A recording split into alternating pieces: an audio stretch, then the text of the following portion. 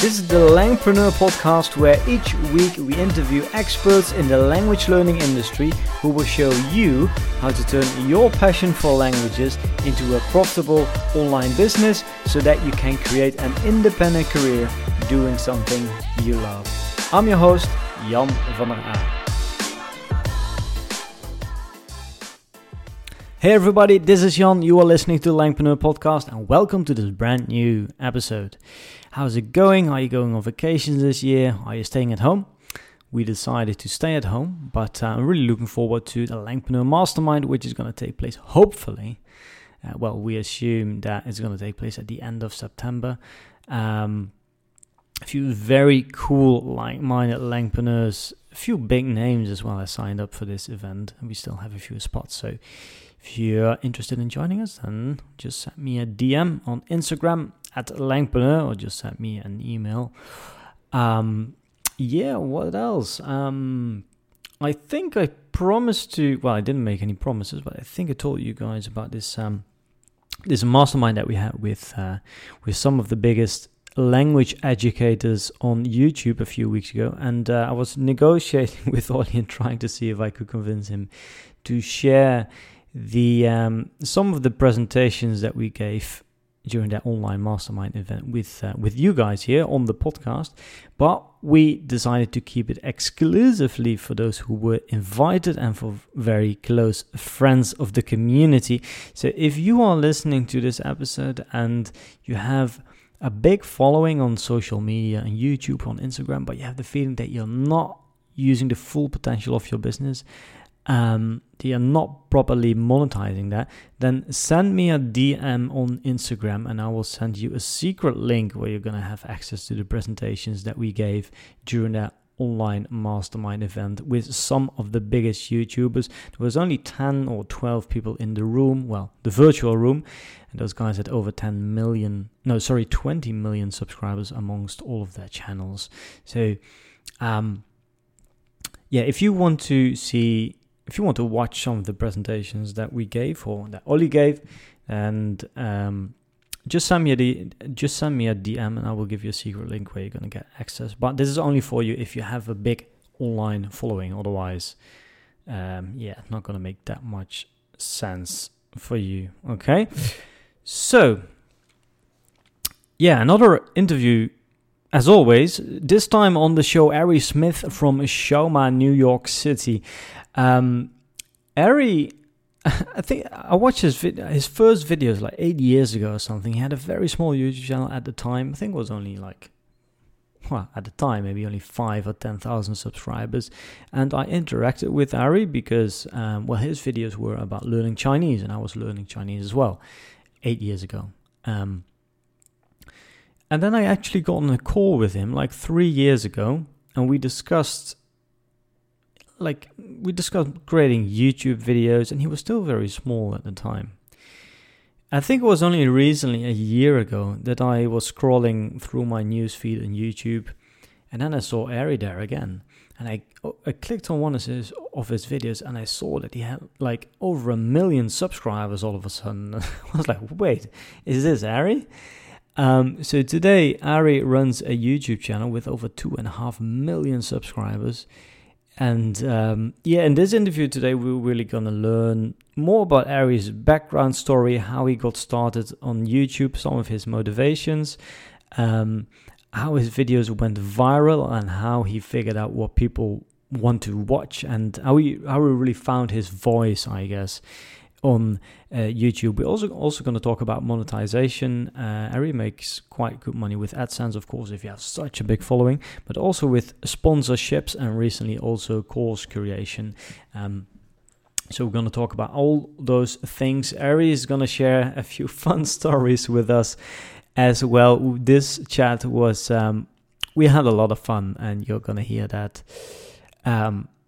So if you guys are ready, then let's get started. Here is my interview with Xiaoma NYC.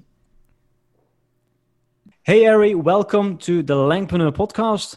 Tell us a little bit about yourself and what it is you do. Yeah, hey Jan, what's up?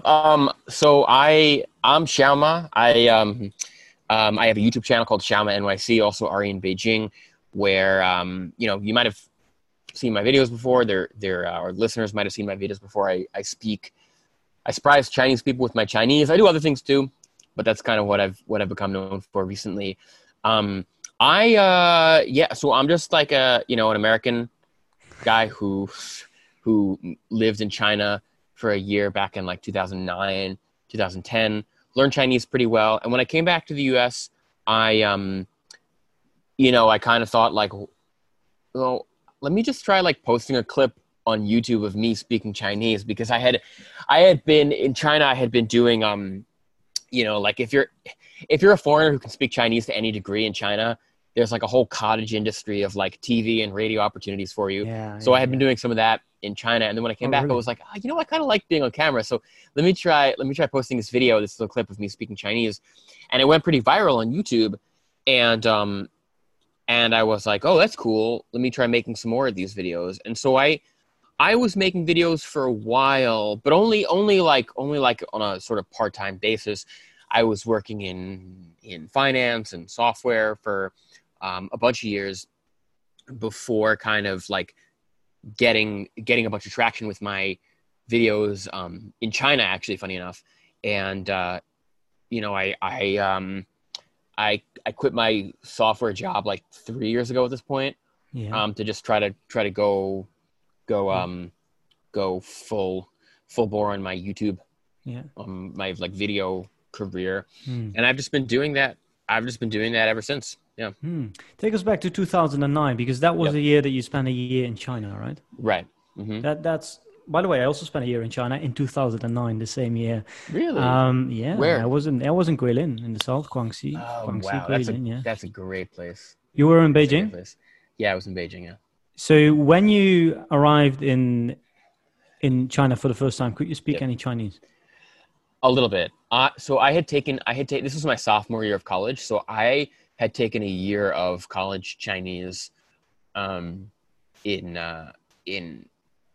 college, and I don't know. I wasn't. It's when you're taking a class like that in college, you learn the structure of a language, but it's different from actually being there and from actually speaking the language. And so what I actually ended up doing was that summer when I first went to China, I took this program called Princeton in Beijing, which was this amazing 2-month immersive summer program in Chinese. And so it was a bunch of American college students, and you had to sign a language pledge going in that you weren't going to speak any other language but Chinese the entirety of that summer. So by the end of that, I was a lot better than I had been coming in. I felt like ready to actually kind of go out in China and speak to people in Chinese. And so then I stayed on a year in Beijing at a university called Beijing Language and Culture University. Had a really amazing time. And I was essentially just studying Chinese the whole time I was there. Yeah. And have you also done gigs on Chinese, like in Chinese media outlets, like on the Chinese radio or TV? Have you been asked to appear in? Tell us a little bit about that experience. Right. So it's funny because Chinese people are very interested in foreigners who can speak Chinese, and especially if you can speak it well. And so when I was a student at this university, there were all sorts of competitions for foreigners, like which foreigner can speak the best Chinese. Let's put them all in a room and see who wins, right? So that type of thing. And there were like singing competitions and online competitions and TV competitions, radio competitions. And so I was in some of those, and it's like a circuit. It's like a circuit. And so we went around, like trying to show off our Chinese abilities essentially. And I was doing that for months. It was like a part-time job almost. Like they were taking us around to Mongolia, putting us up in hotels. Like just it was and pretty funny. This was for the radio or TV station? Both. Really? Yeah, TV. I was on this competition actually in the summer called it was sponsored by CCTV, like the state kind of, and they were doing like a foreigner speaking Chinese competition. Did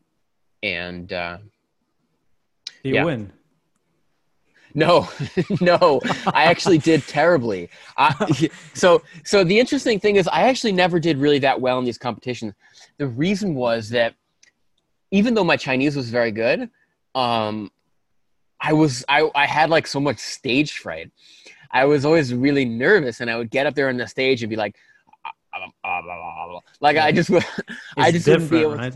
Yeah, it's Like, different, right? Like I wouldn't be able to really give a like a good performance on the stage. I was just too nervous, and I just kind of like, yeah.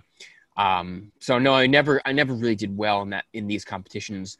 Um, and yeah, but I certainly enjoyed like participating in them. yeah. So you discover that Chinese people really enjoyed watching foreigners who speak Chinese, especially those who speak it well. So Yeah. is that what gave you the idea to start your YouTube channel? Like after that year when you went back to New York? Yeah. Yeah. I had the idea to, because I liked languages and it was clear to me that there was some interest in seeing foreigners who spoke Chinese. So I was like, hey, let me just try uploading some videos on to YouTube and see if Yeah. anybody cares. So that was back in like 2011, I think. Yeah. Um, I and remember watching those videos, and I think I watched them back in 2011. So this was yeah, on your first YouTube channel called uh, Ari in Beijing, right? yeah, And I think you had a video there where you were speaking Beijing Hua, the Beijing dialect, right? yeah, And exactly. that was Yeah, pretty crazy, by the way. right, It was like right. it's almost sounded really authentic, like. Uh, yeah. But that was like the first video that went. I'm not sure if it went viral, but it did quite well, right? Yeah, it went. I mean, it certainly went viral Oh, it for did. for me at the time, at least. And so got right now. I think it has like maybe like 800,000 views. Okay, yeah, Which for somebody's first video that they ever posted on YouTube and it gets 800,000 views, like, whoa, that's yeah, kind of cool. That's a lot of people. And yeah, I had people messaging me being like, "Hey, I saw your video on YouTube. That's so cool." yeah. So yeah. So just for the people who haven't watched that video, is basically, I think you like in the first part you're reading the news, right? Right. Like a 推动 very 中美合 clear. 作伙伴关系不断向前发展，美国总统奥巴马在华盛顿白宫椭圆形办公室会见了在美主席 something like that. Well, you still remember the transcript, yeah. Yeah. Super impressive. Yeah. I mean, I do speak Chinese, and I can tell whether someone speaks well or not. And this was back in 2011. I was like, this guy is on steroids. I mean, whoa. And then there's this Beijing Hua. So I can understand why that video did very well. So you got some traction there, and then what? Like, why didn't you decide to go all in at that time, or did you try to turn Well, this? well,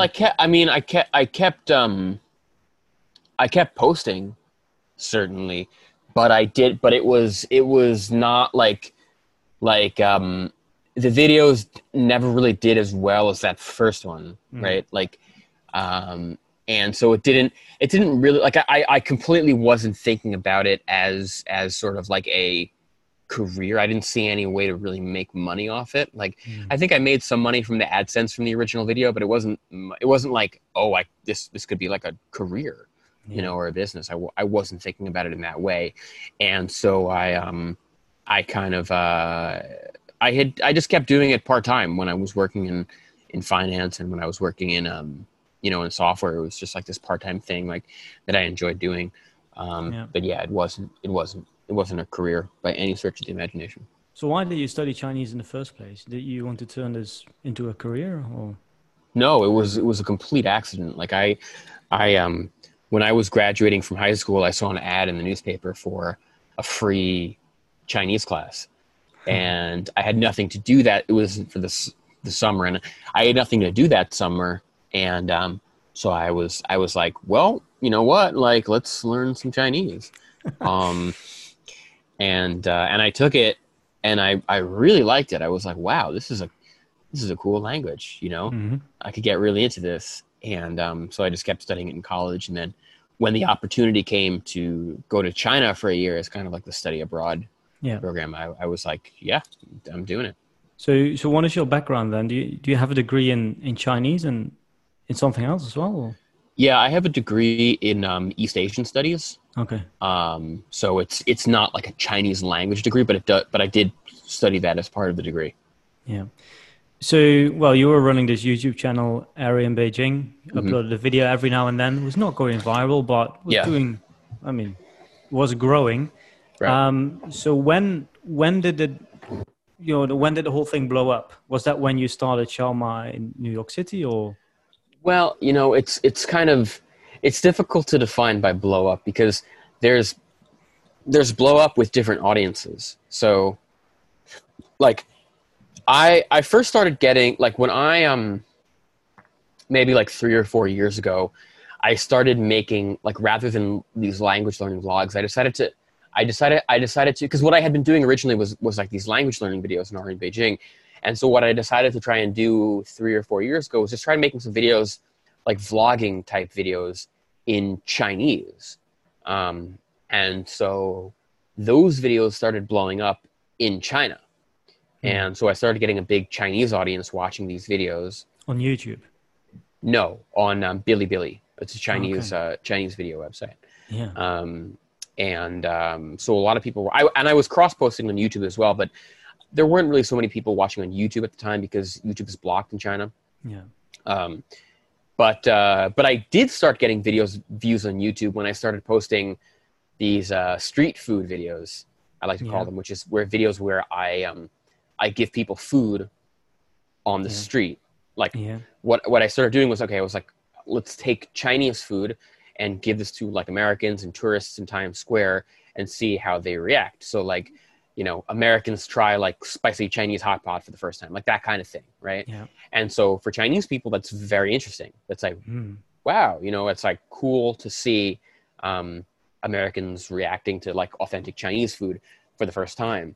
Yeah. And so those videos started going viral. But then what happens, and this is something that's very typical on YouTube, the novelty of the original video wears off, right? So like if you watch, okay, Chinese people or Americans trying spicy Chinese hot pot for the first time, that's a really interesting video the first time you watch it. But if you're thinking about this from the perspective of growing like a career as a YouTuber, you can't just make like Americans try spicy Chinese hot pot every single time because it just gets less and less interesting. So I made a bunch more of those videos, but like the view counts inexorably trend downward because it just loses its novelty, Yeah. right?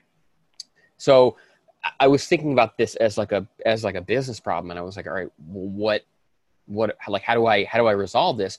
And I was thinking, you know what, this is like an interesting format, but it doesn't have to be. It's not novel anymore for Chinese people, but it could be novel for like Hmm. Filipinos or Indonesians. And so what I tried doing was doing the same video, but instead of Chinese food, Filipino food or Indonesian food or Malaysian food. And it turned out people from those countries really liked the videos as well. So I was like, wow, this is cool. I could just do this, for other countries. And so I did. And I did like for all around Asia. And You did this on yeah, YouTube, right? on YouTube. Yeah. And so I got a lot of fans from different parts of Asia. Yeah. Was this for your Um, old YouTube channel for Ari in No, Beijing? this is Or all this okay. is all for Xiaoma NYC. If you go back and look at my old videos, like it's like this bizarre cornucopia of like videos for Malaysians, like there's K-pop videos, there's videos in Chinese. It's like a wacky like circus of it doesn't really make sense as like one channel, to be honest. But the way YouTube works is YouTube is very intelligent, and it'll try to find the most relevant audience for your videos. Yeah. Um, so yeah, that's kind of what I was doing for a while. So, Um, so you started with Ari in Beijing. yep. When did you decide? When and why do you decide to start Sharma New York City? I mean, I remember that we had a Right. call like 3 or 4 years ago, and I think we talked Yes. about it back then. But I Yes. don't remember. So what happened? Why did I you s- start a channel? yeah, I started the channel because I was making videos in Chinese for Chinese people. Hmm. So it didn't really make sense to me. Like if I'm switching languages, I didn't really want to post it on my Aryan Beijing channel, which is people learning Yeah. channel, not people who necessarily like wanted to like it was just a change of audience, so I wanted Yeah. to change the channel. Ironically though, like on my current channel, I've changed the audience of that channel like a dozen times. Like, so like it's not like what I've realized is that the channel is really less important than who the video gets promoted to, because YouTube is very smart about promoting to different audiences. So like, people won't like, it's not as though you have, like if you're going to change languages, you have to make a new channel for every language you do. Mm-hmm. But yeah, that was the original reason. Yeah. So well, let's first talk about Chinese social media, because we've never talked about that on the podcast here. Right. So can you give us an overview of the Chinese social media landscape? Like you have Bilibili, Youku, Tudou. How does that work? And does it work? Like do like all the foreigners who speak Chinese, should they go there? Like what has been your experience so far with this Chinese platform? Yeah, it's so there's a few to give you like an overview of the Chinese social media landscape in general. There's no real YouTube of China. Probably there's a bunch of fragmented video sites. Probably the closest to a YouTube is a website called Bilibili. Yeah. Original like maybe 10 years ago that had been Youku, but now Youku is primarily, it's more of like a streaming website. Yeah. Like you'll watch professionally produced shows. It's not really a website for user produced content anymore. The same with Tudou as well. There are lots of other video websites in China, but different formats. Mm-hmm. So, you've heard of TikTok, I assume, right? So TikTok originally comes from a Chinese app called Douyin. And so Douyin right now is like that's probably like the most popular video app in China, but it's not YouTube. It's short videos. Yeah. And there's other short video apps too in China, like Xigua Shipin and Kuaishou that are also popular, but for different regions of China. Yeah. And the other thing that's worth mentioning that's popular in China, but it's not really very popular in the West, is live streaming. Live streaming is very popular in China, and it's also a very Zhibo, right? And it's a very popular way to make money in China as well. Whereas here in America, it's not really a way to like make money, and it's also not like I guess you have Twitch, right, which is popular. It's mostly for gaming, right? Yeah. But in China, live streaming is very popular for everything, like people talking, like selling stuff, singing. Yeah, it's a very popular format. So there's lots of different live video I'm not as familiar with them, but there are many different live streaming platforms as well. So what has been your experience with Bilibili? Like, do you make any money of that, or a big following compared to YouTube? Yeah, I did make some money, not that much, and not really very much compared to YouTube. I've also seen a lot of foreigners do well on that website. Like it's actually pretty easy to get a substantial following on Bilibili if you're a foreigner who can speak Chinese. Yeah. The only thing is, and kind of like kind of part of the reason, not the whole reason, but part of the reason why I stopped posting on it, was just the difficulty. It's difficult to post as a foreigner on Chinese social media. There's all these sort of like ideological purity tests, like, are you a spy? There's all these like conspiracy theories that happen. And so it's not really a very friendly environment in a lot of ways. It depends on the platform, but Bilibili in particular, it's just a very like, yeah. So I mean, that was kind of like part of the reason why I post less on that now, but also like, I think like my interest as a creator has changed. Like, really what I've always been interested is less about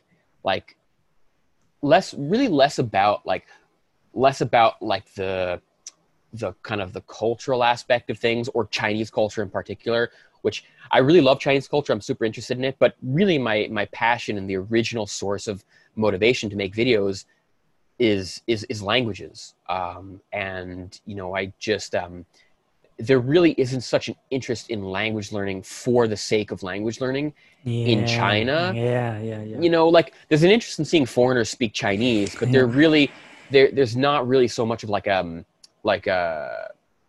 people are too busy, right? There are too many responsibilities. Well, maybe people have fun in China. People will play video games or like learn English or other things, but it's not there isn't really that kind of like as much of an interest in like you know, like, let's go learn Hindi. Like, you know, like Yeah. it Yeah.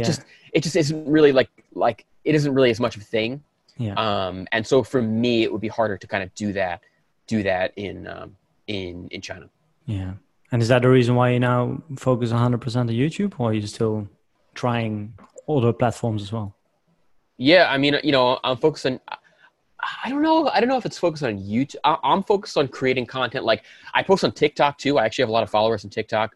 You know, I post on Instagram and Facebook. But yeah, really, YouTube is my main source of income. Yeah. And I think also it's it's it's a good way to make money and, you know, support yourself. Like, Yeah. you know, especially once you have sponsors, Yeah. and things like that, you know, Yeah. like it's, yeah, you can make a living off it, which is great. Yeah. So you have about 2.5 million subscribers on your YouTube channel. Yeah. How did you figure out what worked? I mean, you said like 10 minutes ago, you tried a lot of different things, right? Right. So how did that go? You just tried lots of different things, and then you did more of what seemed to work, or tell us a little bit about how you. Yeah. How No, you, that's exactly what I how did. you found your voice, basically. Yeah. Right. So, you know, to figure out, like, you just have to try a lot of stuff and see what works, you know, see what sticks. Like I've made so many horrible, cringy, awful videos over the course of my like YouTube career, just as a way to experiment and see what works, you know, and see what sticks. And, you know, you know, and I tried making maybe like 6 to 9 months ago, I think I tried making a video where I was like, maybe people will be interested in seeing me to buy stuff in Chinatown in Chinese. Like, so we tried making that video and it did really well. And so I was like, all right, well, that's a signal that I should make more of those videos. And so I did.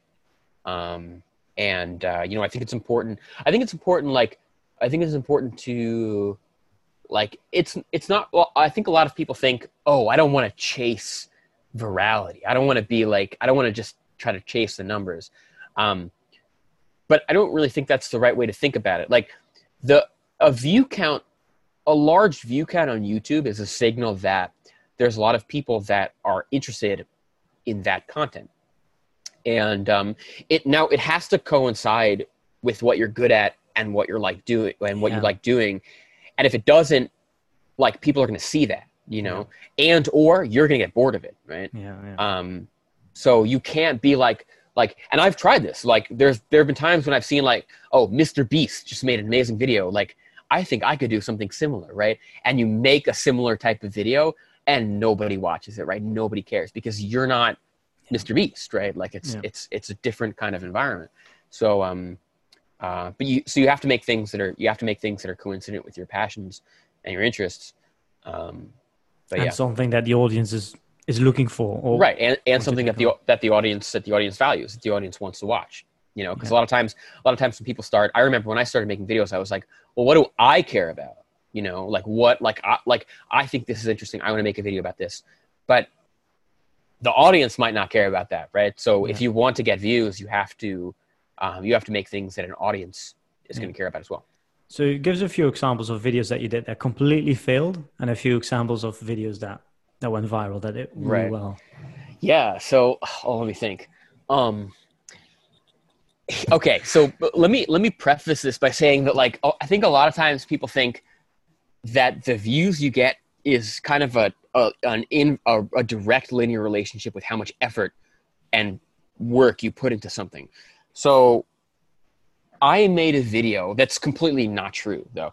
I made a video, this was a couple of years ago, as like on my Chinese kind of like vlog experience, where I was thinking, you know what?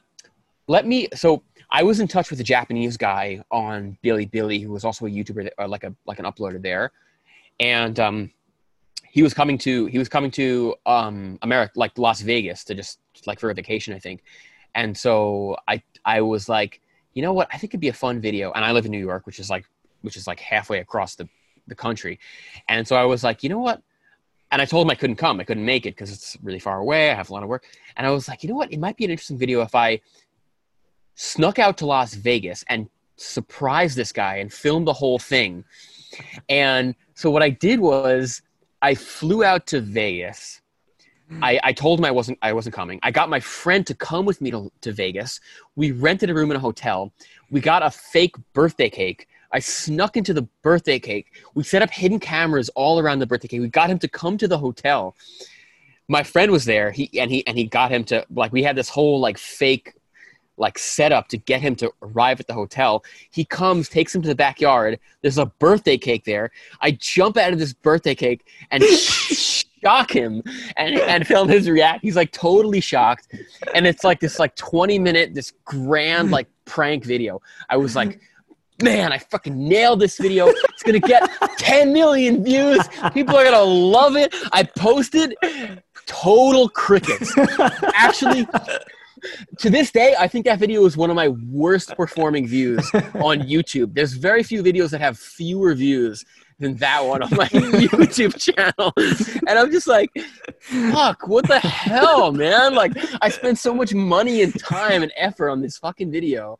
And I was like, was this a waste of time? Like, yeah. But you know why? It just that video didn't resonate with the audience in any way. It didn't make any sense to them, like why I would be doing this. You know, especially like a Chinese audience. Like maybe if I had made that video in English, it would have made a little bit more sense. But like for a Chinese audience, it's like, what are you doing? Like this doesn't make any sense to us. Did the guy share it? Or not even. What do you mean? Like on the guy like that you pranked, did he share the video with his followers? I don't remember. It wouldn't have mattered anyway because it was just like so clearly irrelevant and stupid and boring for my audience. Yeah. Give us an example of something that did work very well then. Yeah. With minimum efforts. Mm-hmm. So here's a good one. I was talking to some people after I had been doing these Chinese videos for Americans for a while. And somebody suggested that, actually a couple people suggested this to me. Why don't you go to a nail salon? And I was thinking like, nail salon? Really? Like it was like, I don't really understand why that's interesting, but people were just like, oh, you know what, you gotta go to a nail salon. It's like a thing. Like, go to a nail salon and see if you can speak Chinese with people there. So I was like, okay, I'll try that. So I went to a nail salon with my friend, and we kind of like filmed the encounter. It was pretty funny, but I didn't think it was like so. It was like kind of interesting, but I was like, okay, it's like all right. But I posted the video. And it's got, I think, over 30 million views right now. A million. On my YouTube channel. And what do you do? Just surprise the people who work there with your Chinese? Or? Yeah. And, well, so they were kind of like I think the interesting part, well, I can talk about why that video did well, but in the actual video itself, we were speaking in English, and then they were talking about us in Chinese, and then we suddenly revealed that we were able to speak Chinese, and it was like, oh, they were shocked, right? And then we kept talking in Chinese. Now, why that video did so well is a function of a couple things. Like one, it's people are interested in seeing me speak Chinese and surprise people with my Chinese, but that video did so much better than the vast majority of other videos in which I surprised people with my Chinese. And the reason is that nail salon, it turns out, is a really key cultural touchstone in American culture. Every American girl, not every, but most maybe, American girl has had the experience of going into a nail salon, sitting down, and seeing the usually Asian ladies doing her nails, speaking in their language. Now, whether that's Vietnamese, Korean, Chinese, it's not always Chinese, but speaking in their language to each other. And everybody who's been in that situation has thought, What the hell are they oh, talking about? what the hell are they talking about? Yeah. Right, exactly. So what that video was able to capture was Yeah. this vicarious experience of going and getting your nails Yeah. done. But let's say you did that, and let's say all of a sudden you were able to Yeah. understand what the nail salon workers were saying. Yeah. Right? Like every girl has that experience of like wanting to be able to know what people are saying. Are they gossiping about me? Like, what are they talking about? Like, I wonder if I could surprise them with perfect Vietnamese or Korean. What kind of experience would that be? Right? Yeah. Yeah. And that it's also a thing in like you can see this also reflected in media as well. Like there's a very famous episode of Seinfeld where Elaine goes into a Korean nail salon and the Korean nail ladies are gossiping about her viciously, and she can't understand what they're saying, but it's hilarious because they're calling her like a princess, like a pampered little, like woman, and she's but she has no idea what they're saying. Yeah. And so it's this kind of like cultural thing that's very, very relevant for people. And when you combine that with the shock reaction of somebody seeing you speak Chinese, that's a recipe for a viral video. So what can you learn from that? I mean, once you discover that video worked, like what do you do next then? Like, do you try something similar? Or? Yeah, you find other culturally relevant situations. So for example, I did that video in a restaurant, and that's my number one performing video of all time on my YouTube channel. Because ordering in a restaurant in Chinese is the ultimate. It's like the ultimate point of contact with Chinese culture in America, right? Almost every single American has had the experience of going into a restaurant, and not just girls, right? Everybody has had the experience of going into a restaurant, ordering in Chinese, or not ordering Chinese, but ordering in English, hearing people speak Chinese, and wondering maybe, wow, you know what? If I could speak Chinese here and surprise people, like it might be. It's this. So when you watch the video, you get a vicarious experience of I've been in that situation before. Yeah. And what if though? What if I could speak Chinese in this very situation? Like, wow, everybody can picture themselves sitting right there or standing in the counter ordering. Everybody can picture themselves in that exact situation. Yeah. So it's really the relatability here. People can relate to the situation that you're in, but this time they're going to have that superpower of being able to understand and speak Chinese. Right. Has your YouTube channel been growing exponentially? No. Because what happens is this is sort of a function of what I was talking about, right? Where like there's always a novelty factor with videos. You know, like you see a person surprise somebody with Chinese, even in a culturally relevant situation. It's interesting, right? Really cool. Wow, it's amazing. The second time you see that person order in a restaurant in Chinese, it's like, oh, this is cool again, you know? The third time you see it, this is pretty cool. The fourth time you see it, I've seen this before. Maybe I won't click on the video this time. The fifth time you see it, YouTube doesn't even promote the video to you because the click-through rate is so low that nobody really watches it. Yeah. So no, the answer is that genre just becomes less and less effective over time. And that's part of the like you can still make like I still have an audience that watches me on YouTube because the way that you like there's very few YouTube creators who are able to consistently get a large audience with every video, like because there's like, for example, PewDiePie.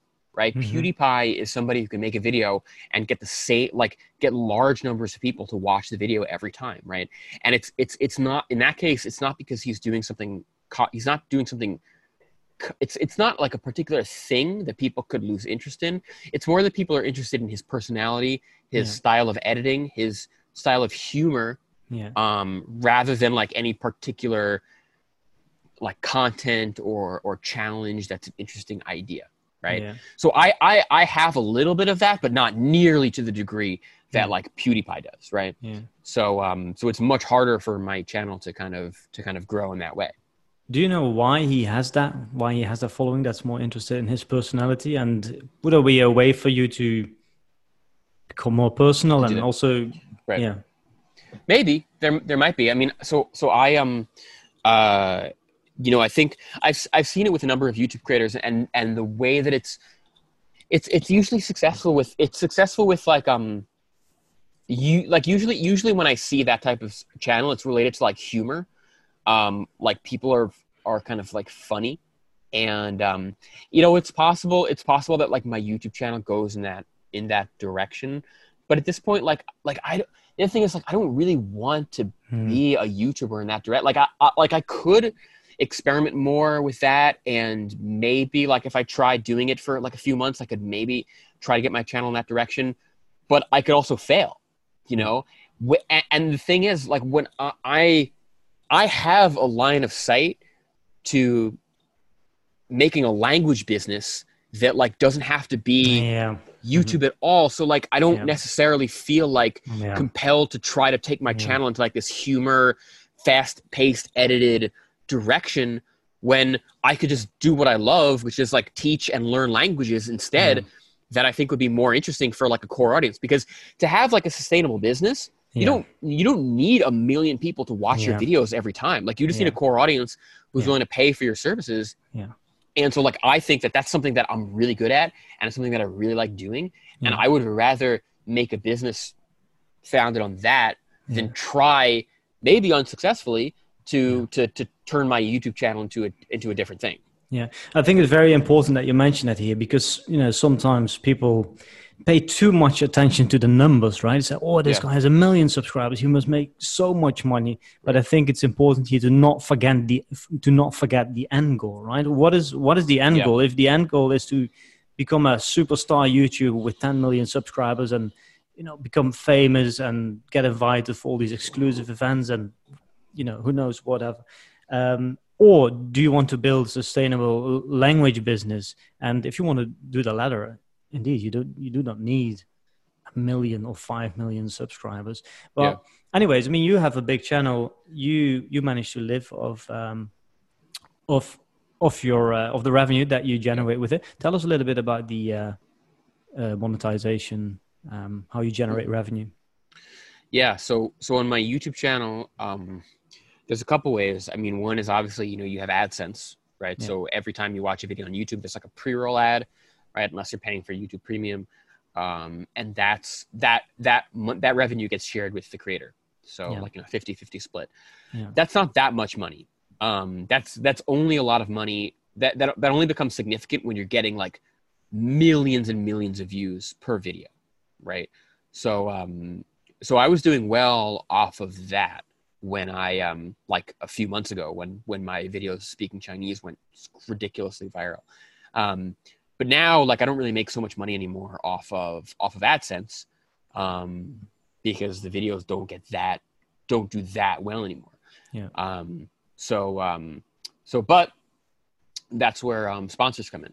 Yeah. Right. So sponsors are willing to pay for like you to sponsor their videos at rates that are way above what AdSense is going to pay you. Mm-hmm. Now, there's things with sponsors, like you have to make sure it's a good product. You have to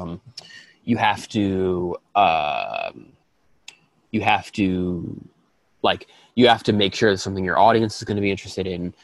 With the sponsors, you have to do the work of finding the sponsors and signing the contract with them and negotiating and all that kind of stuff. So there's extra sort of work involved with that. So, like, I have an agency now that handles a lot of the communication with sponsors. So, yeah. So how does that work? Like, did the agency approach you, or did you approach them? Yeah. They approached me, and we talked for a little while, and I've been working with them for the past few months, and it's been really great. It's been really, really great. Like they take a cut of the sponsorship revenues, but in exchange they handle the negotiations and talk with the brands and find the brands. And it's just like I would much rather have them handle that than have me do all the work. And so I can more focus on, content and like my language courses, which is what I'm doing now. Yeah. So they make sure that the sponsors are lined up basically. So every time that when you're going to publish a new video, you just ask, do we have a sponsor? And then there's always a sponsor. Okay. Yeah, usually they'll come to me with the sponsor first, actually. So I sort of try and plan my videos around the sponsorships. Yeah. Now. And that's much more profitable than AdSense? It in your depends. It experience? depends. It's more. Well, it depends on how many views you have. But it's way more on a per view basis. Yeah. Like, if you get 300,000 views on YouTube, you don't really make that much money. But if you get a sponsor to sponsor your videos at 300,000 views, it's way more on a per view basis. How many subscribers or how many views per month do you need to make sponsorships worthwhile in your experience?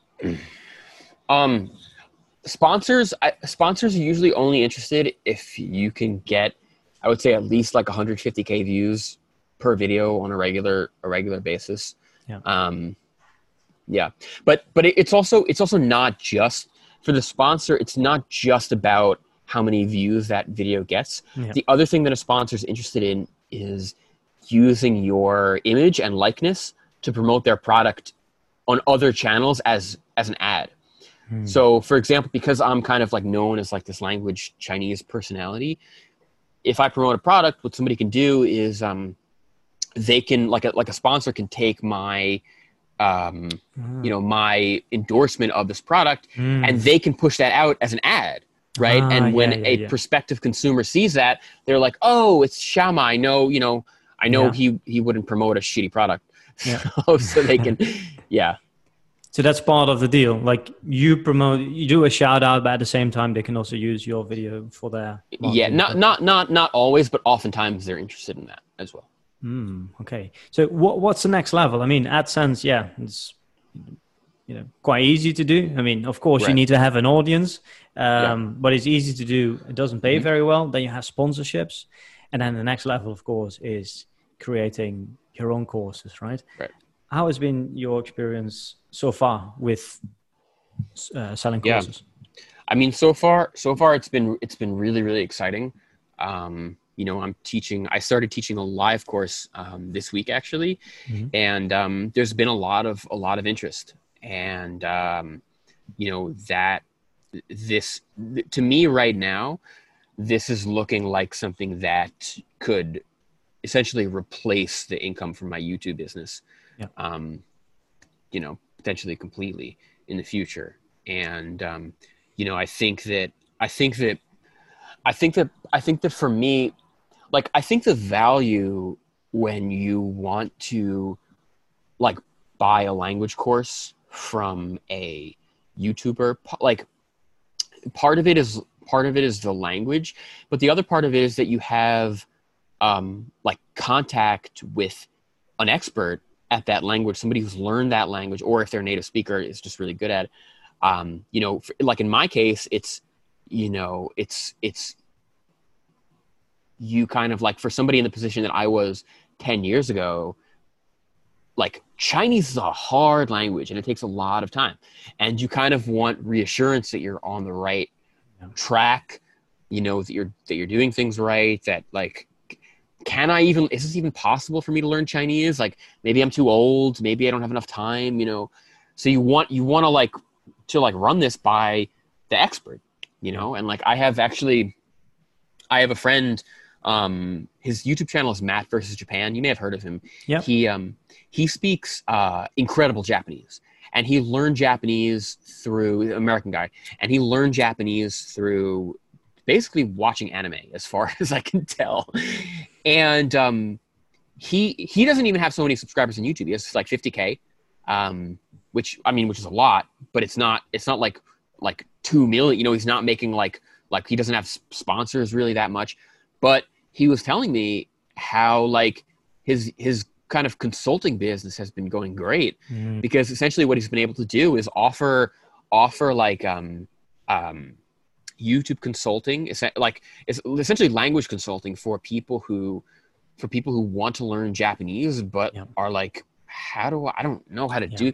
So people can pay to have essentially him consult with them. So it's like language coaching, basically. Yeah, people want to learn with the expert, but also with someone that they can trust, right? Exactly, right? So they know, okay, this guy speaks amazing Japanese. He learned Japanese in a way that seems really fun, that I also would like to learn Japanese in that way. But I don't know if that's the right way to learn Japanese. Let me just like run stuff by him, Yeah. So maybe the conclusion here, or well, maybe not a conclusion, but that you don't need 2 million subscribers to have a business. I mean, Matt is his name, right? Yeah. Matt can do it with 50K Yep. subscribers. I mean, a Language Boost, I think we have 31. And Yeah. it's also quite profitable, I have to say. And it's passive as well on top of that. So you definitely don't need Right. a huge channel. But if you have a huge channel, then opportunities there, of course. So tell us a little bit about your latest course launch and your experience with that so far. Yeah. So I'm running a live Chinese course right now. I started it as an experiment. Like before I started this, I was thinking along these veins of like, maybe there's some people interested in learning Chinese with me, but I didn't know. I had no idea. So I wanted to kind of try to figure out because before putting in the effort to like make the course and come up with the course materials, I didn't want to do that if people were not going to take the course. Yeah. So what I did was I posted something on my Instagram, like a flyer essentially for the course. But completely, this was before having made any course materials, having done any work for the course. The first thing I did was I made the promotional materials. Like I put what I was planning to have in the course, but I didn't do any work. The only work that I did was I made that flyer, and then I made a Google form sign-up sheet. So I said, hey, if you're interested in taking this course, I wrote some text about what I was planning to do in the course. And I said, if you're interested in taking this course, go and put your email in this Google form and let me know if you're interested. And I got a couple hundred signups really quick, just from Instagram. I only have 40K followers on Instagram. And so I was like, okay. And I had put the price too, right? Yeah. And a lot of people signed up. And I was like, okay, clearly there's interest here. Yeah. So then I was like, okay, now I know that people want to take Chinese with me. Yeah. So I'm going to put in the effort and time to like figure out how I'm going to do this, get all the materials, get all like the subscriptions I need to like build a website that people can pay and like make this happen. So I set everything up, and then, I got like 40 students now. And so it's not cheap, right? Yeah, no, it's not cheap. And I have this business now. And it's not like I'm putting a lot of time into this course, like I'm trying to make it worth the while of the students. And but I don't know if I want to keep doing this, but at the same time it is a lot of work. And I'm thinking also about maybe it'd be cool to have like a passive income stream, as well, from like a pre-recorded course.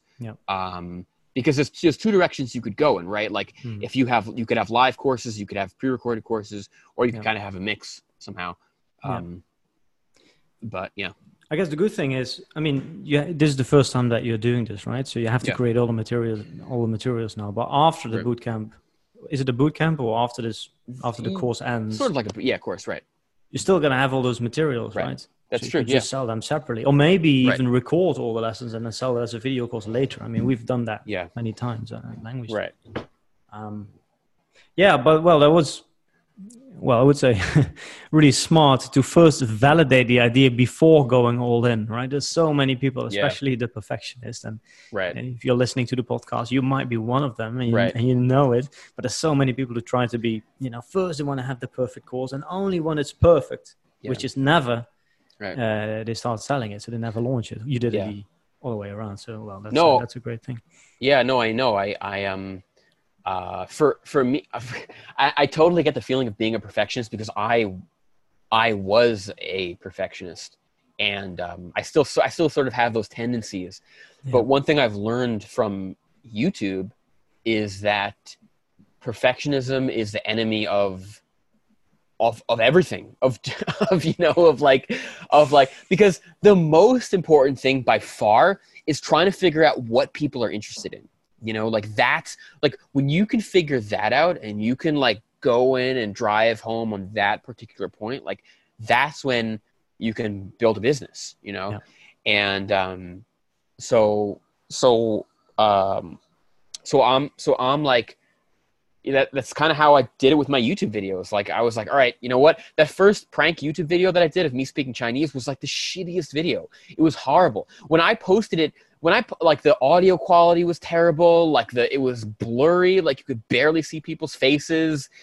It was just like so shitty. And literally, I almost didn't post that video. I almost didn't post it. I was like, who's going to watch this? This sucks. Like, we got to remake this. But you know what? I was like, maybe somebody's going to be interested in it. You know, let's just do like MVP here. And I just posted it.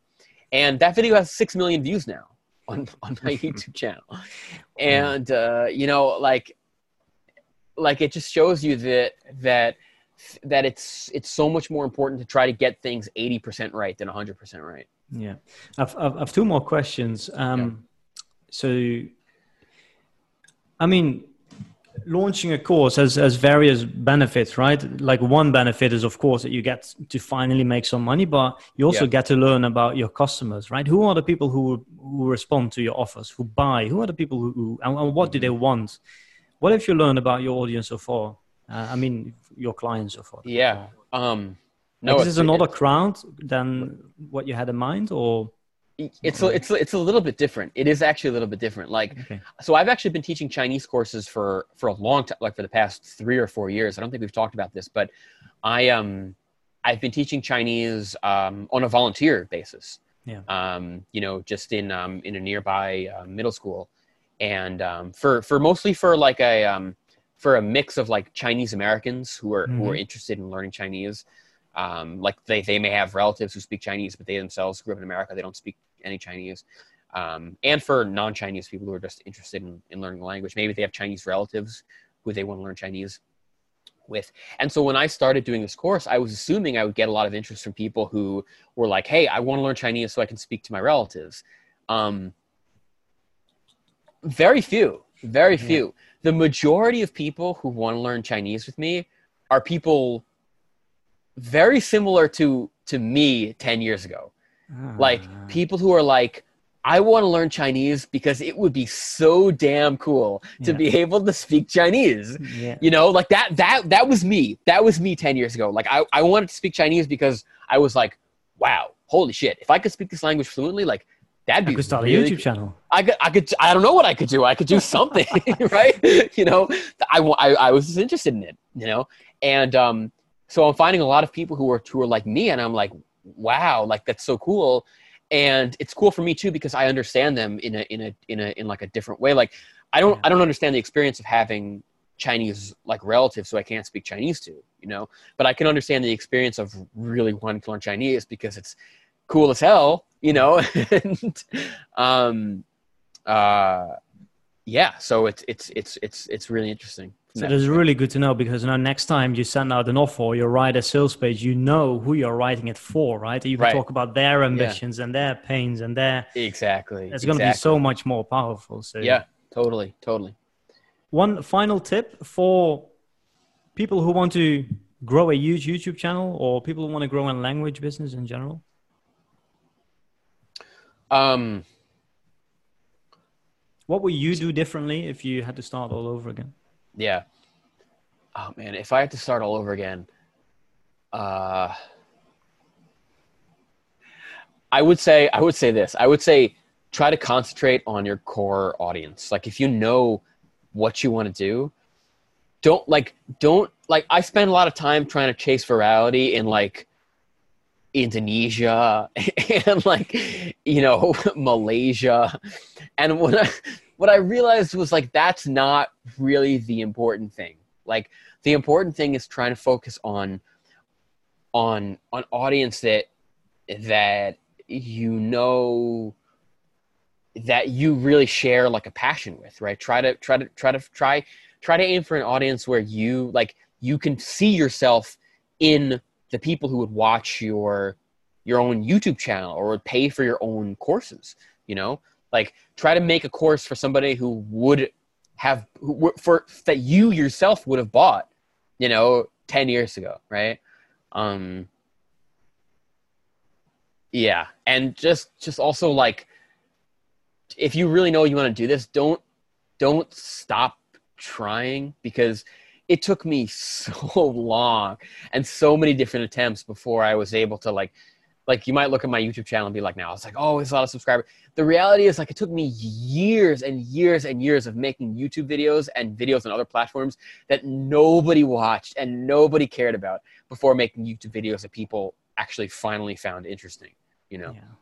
So, yeah. Thanks, Ari. Thanks for sharing that. And thanks for your time. It was fun talking to you. If people want to learn more about you, where can they go?